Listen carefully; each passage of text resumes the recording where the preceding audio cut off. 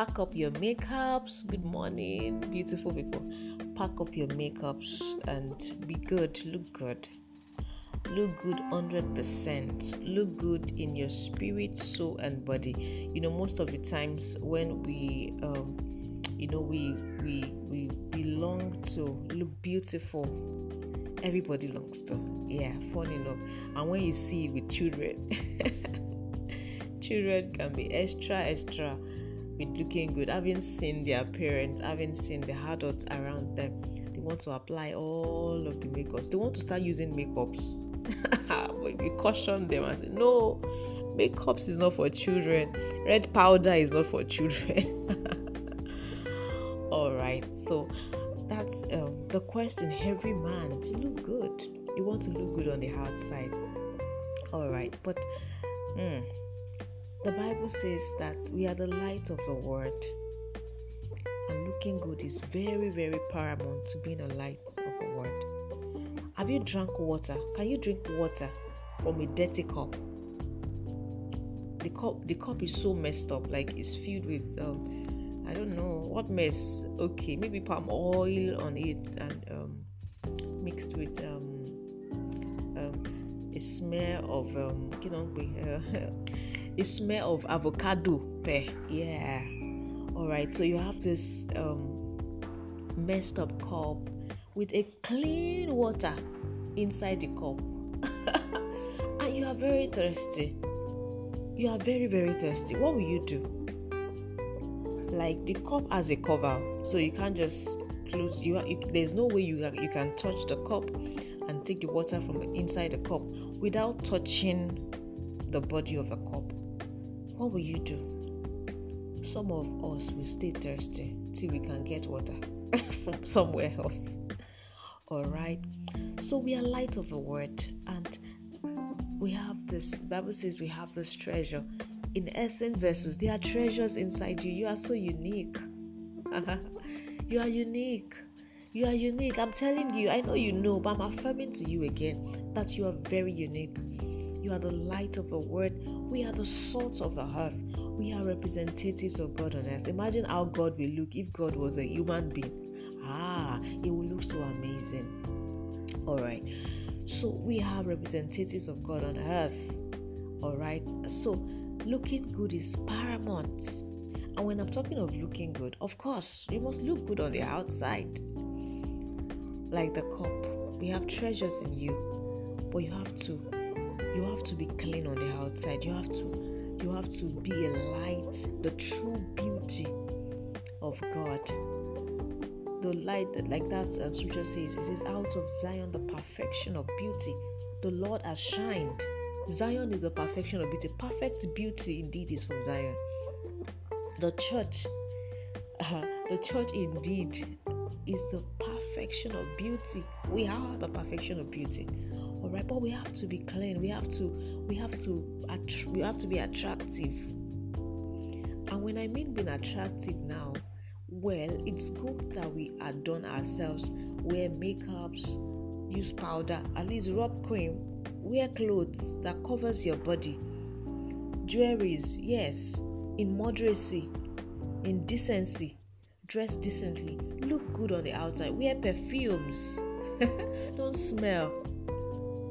All right, but I'm talking of there is an inward adorning that scriptures talked about in the book of 1 Peter chapter 3 verse 3 to 4. It says you should allow your true beauty to come from your inner personality. You have an inner personality.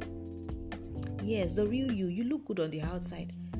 You see some believers, they are Christians, they look good and you move close to them, maybe as a man or a woman, and getting to them, you are pissed off. They are not tolerant, they don't have patience, they don't have quietness, they don't have gentleness, they don't have. That's one of the dates we are talking about. Conversing with them 2 minutes, 5 minutes, 1 day, 1 week, you are pissed off. You want to leave them already. Oh, no. It says you should allow your true beauty to come from the inside, from your inner personality, your inner man. Don't focus on the external. seek to look good on the inside. Because lasting beauty comes from a gentle and a quiet spirit, a spirit whose will has been conquered, a spirit that has been conquered, a man that has been conquered by the word of God, by the will of God, a spirit that has been submissive, that is submissive to the spirit of God, to the will of God, who is submerged in the thoughts, in the word of God. And he says that is precious in the sight of God. He says it's much more important than your outward adorning of making an elaborate hair or jewelry or wearing a gorgeous clothes. He says your inner beauty is much more important. So this morning I'm going to tell you, wear your makeup. Wear makeups. Wear your inner makeup. Wear your inner makeup. How can we do this? Okay, how can you beautify your inner personality? I want to call our attention to Romans chapter 13 verse 14. Now see what it says. It says to immerse yourself into the Lord Jesus. King James Version says, put on the Lord Jesus, the anointed one. It's okay to look good on the house. I love looking good myself. Yes, moderately, decently, dressing decently, using makeup. Yeah, it's good. You look beautiful. But it says to immerse, to look beautiful on the inside, aside just looking beautiful on the outside. It says to immerse yourself. That is how we become God's design for us. It says to immerse yourself into Jesus, the anointed one, and don't waste even a moment and your thoughts on your former identity to awaken the selfish desires. Don't waste your moment thinking on being submissive to your old way of life. We had a old way of life. Before we met Jesus, we had a old way of life. There was a way we do things. When people speak to you, you lash them. You don't let it go. You don't let some things slip. When people offend you, you have the right to throw tantrums back at them. Yeah, that was our old way of life. It's not in Christ anymore. It's in the old. It's in the past. In the past, you can gossip people and talk down dignitaries. You can talk anyhow to anyone, lash anyone, old or young. It's in the past. It's in our former life. But right now, it says to immerse ourselves in Jesus. I'm sure you're thinking, how does that make me fulfill my purpose? Hey, your purpose is in Jesus. It's in the will of God. Purpose, the purpose that we talk about most of the time. Purpose is actually God's will, because it means that for you to say you want to fulfill purpose, it means you have acknowledged that God is a creator, right? And as a creator, He has a plan for you, right? And purpose is His plan. You agree that God's purpose for you is His plan for you, right? All right. So if you agree His purpose is His plan for you, then His purpose is His will for you, like what He wants you to do. Right? So that's it.